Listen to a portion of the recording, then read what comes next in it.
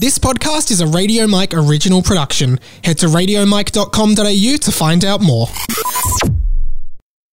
Hey guys, Mike here. This is a little bonus episode of the podcast. Obviously, at the moment, everyone is talking about Squid Game, and I did a little video essay on YouTube breaking down Squid Game and kind of doing a spoiler review of it, as well as talking about how it deals with human morality. And I don't know, I put a lot of work into writing it and recording it and editing it, so I figured I'd pop it up on the podcast feed as well, just in case you haven't subscribed to my YouTube. If you haven't, I'd appreciate it if you go and subscribe to my YouTube. You can watch full episodes of 20th Century Boy, as well as other like pop culture analysis videos and etc. So I'd love for you to check those out. And if you want to support me so I have time to do stuff like this, patreon.com/radiomike for as little as $1 a month. You get a bonus podcast every week and a bunch of other goodies, so I would love for you to give $1 or $12 for a year subscription. That'd be awesome. So yeah, thank you so much. And just a reminder, this has spoilers for Squid Game, so if you haven't seen Squid Game, probably don't listen to it until you have. And also this was designed for YouTube, so just keep that in mind as well. Alright, enjoy. Hello everyone, welcome back to my channel. My name is Radio Mike, and it's a pleasure to have you here. Today I'm going to be talking all about Squid Game, the brand new Netflix sensation that everyone is watching. If you haven't watched it, you should watch it because it's incredible. Before we get into it, I would like to request that you hit the subscribe button down below. It really helps out my channel. And if you like this video, give it a thumbs up and leave a comment as well, because it helps kind of push the videos out there. And check out some of my other videos, because if you like this one, I've done a bunch of other videos that talk about similar stuff in other pop culture, like TV shows, movies, games, and etc. So without further ado though, let's get into this chat about the morality of Squid Game. Okay, so if you don't know what Squid Game is, let's be serious though, who doesn't know what Squid Game is at this point? It's basically an intense thriller, drama kind of series that draws on different texts that have come before it, such as The Hunger Games, or everyone's favourite Japanese better version of The Hunger Games, Battle Royale, in which school children are forced to kill each other, with elements of William Golding's classic novel Lord of the Flies, and even a little bit of Orwell's 1984. It kind of sits in this thriller, science fiction, a little kind of area of television. And I feel like this show is taking the world by storm, quickly becoming one of Netflix's most watched series, and I believe the first ever Korean TV series to make Netflix's top 10. And if we're looking at things like The Hunger Games, Battle Royale, Lord of the Flies, I guess a lot of these things deal with the concept of morality and people being forced to make very difficult choices, life or death decisions, against their will, kind of put in a duress situation. For example, in The Hunger Games, each of the characters is placed in a field and the last person standing wins. Same with Battle Royale. Lord of the Flies sees a bunch of children stranded on an island trying to form some kind of society, but some becoming savages. Kill the dorks! Bash their butts! But of all of these different pop culture artifacts, I really think Squid Game handles morality and ethics the best, as well as being able to highlight the true brutality of human behaviour and human ethics through this show in ways that I don't know if things like The Hunger Games ever could, being something designed for teenagers and younger children. Not to discredit that franchise in any way, but I think having to curb violence and on-screen deaths hindered its ability to display the brutality of life and death. So essentially about 400 people are forced into playing various children's games in order to win an enormous sum of money. All of these people in the real world are really broke, owe money to loan sharks, and are really struggling. So, as we learn, for some of them, there is no life in the outside world without danger, which leads to so many of them being willing to take on the risk of almost certain death to win this money. They don't see any other option, which is a true kind of benchmark of what human society can be for some people. And one of the main things about these games that we see is that the idea of the company or entity that is running them wants them to be fair for everyone. Everyone is on an equal playing field, and we have 5 games really that we see in the series. Red Light, Green Light, the Honeycomb game, Tug of War, the Marble game, and the Glass Bridge game. And despite the fact that fairness and equality seems paramount to the Squid Game entity's rules and how it should run, each of the games kind of involve a lot of chance and moral ambiguity, aside from Red Light, Green Light, in which everyone is kind of on a level playing field.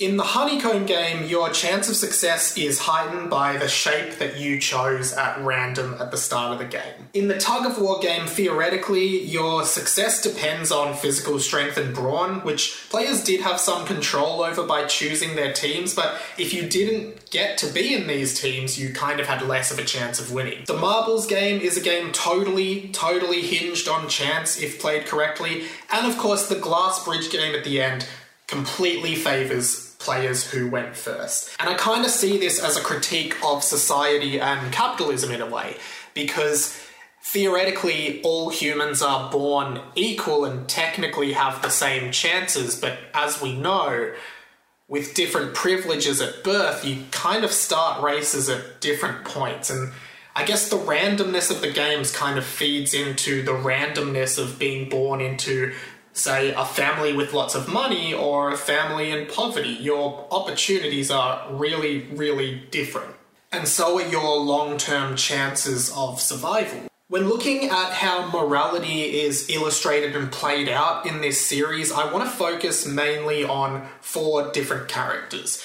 And those characters are Il-nam, Duk-soo, Sang-woo, and Gi-hun, our main character in the show. Because each of these characters have very different ideas of what they think is okay and what is not okay, and what they are willing to do to win the game. Some of them struggle a lot with the moral decisions they have to make, while others are cunning and sly and unashamed. So let's start off where I think we should start, which is possibly the most obvious example of a lack of morals and a total self-serving attitude, which is Duk-soo, who, during watching this show, I referred to as Malfoy because I genuinely thought he reminded me of Draco Malfoy from Harry Potter. Duk-soo is without a doubt the weakest moral compass in this show and is blatantly self-serving for the entirety of its run. He cares only really about himself and his own survival, and is using everyone else as kind of pawns in his own game. He uses his physical strength and power to best others and freely murders other participants in the game strategically for his own benefit. Particularly in one of the later episodes where there is a massacre in the dormitories at night time. He kills a lot of people and kind of leads that murderous rampage. He forms a relationship with Minyo, but really only uses her when it's helpful for him. For example, having sex with her and getting sexual pleasure from her, and also allying with her when she gives him the lighter in the Honeycomb game. However, in the next game, the Tug of War game, when she can't offer her strength in a group, he rules her out and abandons her immediately, almost instantly turning on her with no feelings of guilt or betrayal at all. He just is happy to let her go. In the Marbles game, Duk-soo is quite clearly about to lose to one of his henchmen who calls him boss, and decides to change the rules of the game at the last minute to help him win, which he does, totally not caring about the fairness of him losing the original game. He would do anything to survive, including changing the rules and killing one of his closest friends in the arena. And finally, where he meets his demise is in the Glass Bridge game, where he refuses to move forward when he is at the front of the line, using other people as sacrifices, or at least imploring people to be sacrifices to him, hoping that the time timer runs out and people will desperately make an attempt to run across the bridge. And again, this self-serving attitude totally works against him in the end when Minya grabs him and pulls him to his death, sacrificing herself. Duxu is the best example in Squid Game of a totally empty moral compass. He doesn't care at all about anyone else. He will use them when he needs them and then discard them as soon as they're no longer useful to his survival. And he will not put himself in any risk and will totally fight for his own benefit. Which brings us to our second character study on morality, Sang-woo, who is very, very different to Duxu, but similar in some ways. Sang-woo, like Duxu, is completely out for himself, but he's much more subtle, cunning, and nuanced in his approach to his own survival. Sang-woo strategizes and safeguards himself in a core team with Gi-hun and Ji-young and Ali, but it becomes clear as time goes on that he would betray any of them if it meant saving himself. We see this in multiple instances in the show. For example, in the Honeycomb game, Sang-woo knows the premise of the game. He also knows that the umbrella shape is the hardest, and he hesitates about telling Gi-hun not to choose the umbrella before the game starts. Even though Gi-hun is the closest person to him in the game, he realizes that he's at an advantage, really, if Gi-hun dies in the umbrella game, and by making things more difficult for Gi-hun, he opts not to tell him not to choose the umbrella. He doesn't directly influence Gi-hun's decision, he just doesn't give him a warning that it's going to be difficult. He realizes that if Gi-hun dies, it means there's one less person in the game, and he's not directly causing that in any way, as opposed to Duxu. In the tug-of-war game, Sang-woo comes up with the plan to make the opposing team trip, and he is celebrated for this decision and this plan by his team after the game. He's considered somewhat of a hero of the game, as well as Il-nam, even though he explains later that he really just did it to save himself. And a side note on the morality of the tug-of-war game is that everyone on every winning team knew that by saving themselves, 10 innocent people were going to fall to their deaths. In the fourth task, the marbles game, when Sang-woo realizes that he is unfortunately lost to Ali, who is, on a side note, perhaps the most innocent character of all of the characters in this show, Sang-woo devises another cunning and sly plan to trick Ali. He manipulates the naivety, innocence, and moral compass of Ali in order to kill him and win the marble challenge. Again, unlike Duxu, Sang-woo is strategic and cunning, not allowing others to see his true colours until it's too late.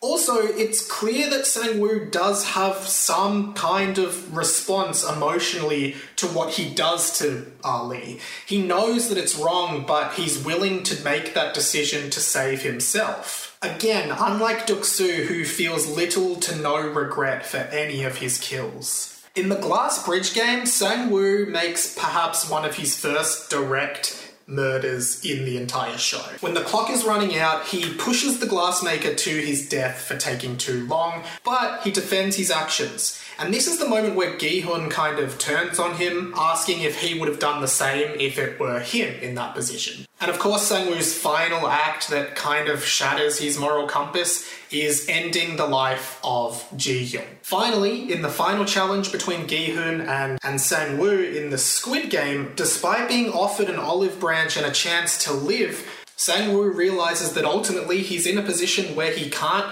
have the money and go home. He can either die or go home without the money, and he chooses to end his own life, really speaking to how bad his life must have been on the outside world. He would rather kill himself after coming this far than go home alive. Over now to character 3 and the main moral centre of this show, it is Gi-hun, a character that shows a multitude of different emotions as the series goes on. Gi-hun actively forges friendships and relationships with people in the game and encourages his team to trust each other, stick together, protect each other. He cares about the other players who are close to him to the game, and he rarely wavers in his morality, protecting and helping other characters, particularly Il-nam, Il-nam, but also Ali and of course Ji-young towards the end of the show. The first time we see his morality really start to waver is in the marble game, where Gi-hun realises that he can take advantage of Il-nam's apparent dementia and figures out that if he isn't in a mental state to play, he may as well cheat his way into winning. But we really see Gi-hun struggle with this decision. He doesn't want to do it, but he realises it's his only chance of survival, and I guess in his mind rationalises that an old man who is dying and has dementia and a tumour in his brain, his life is maybe not as worth it as his own.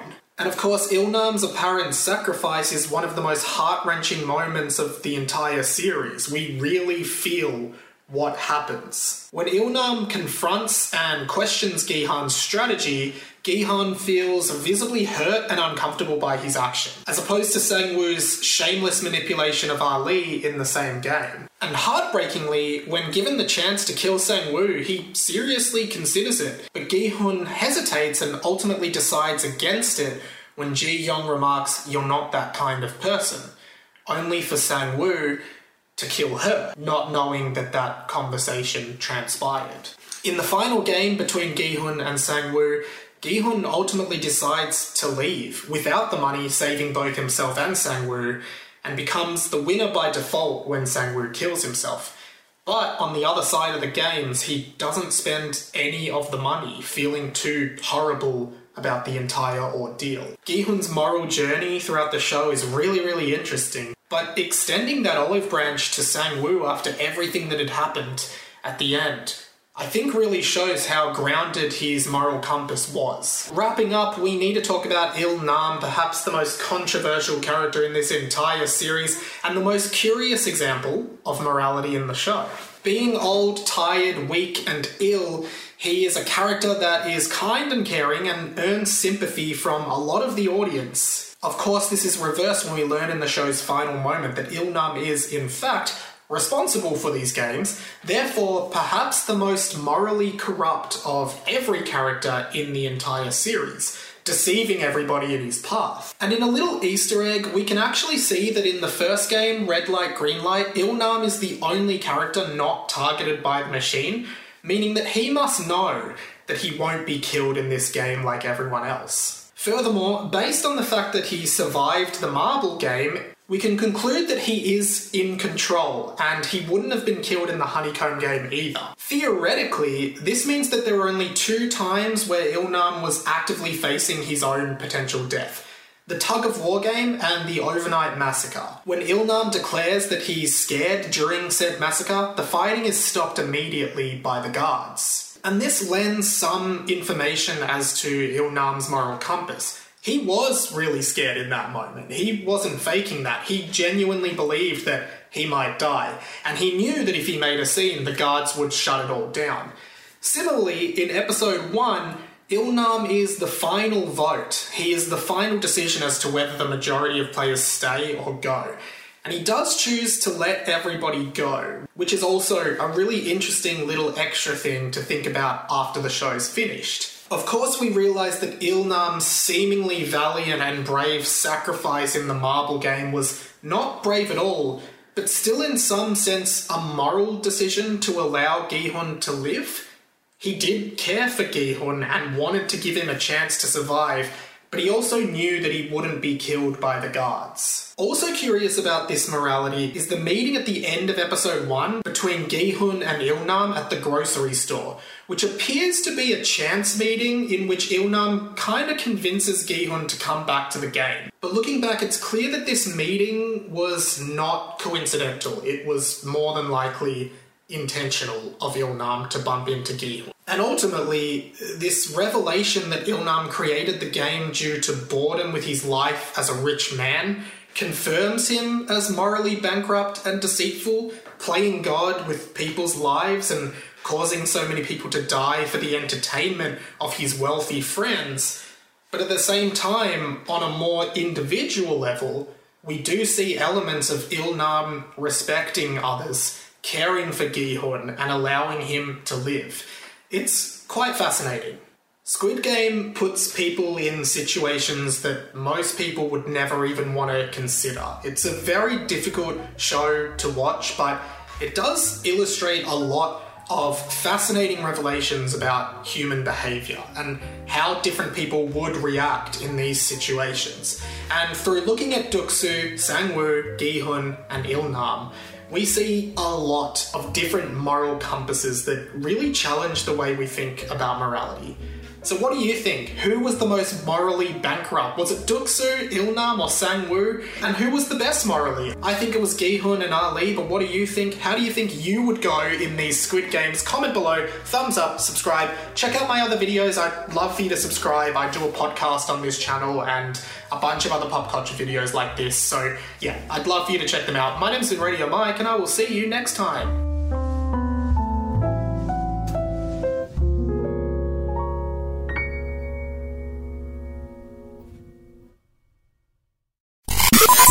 This podcast was a Radio Mike original production. Head to radiomike.com.au to check out all our other content, stay up to date at radio.mike on Instagram, and get in touch, radiomikepod@gmail.com.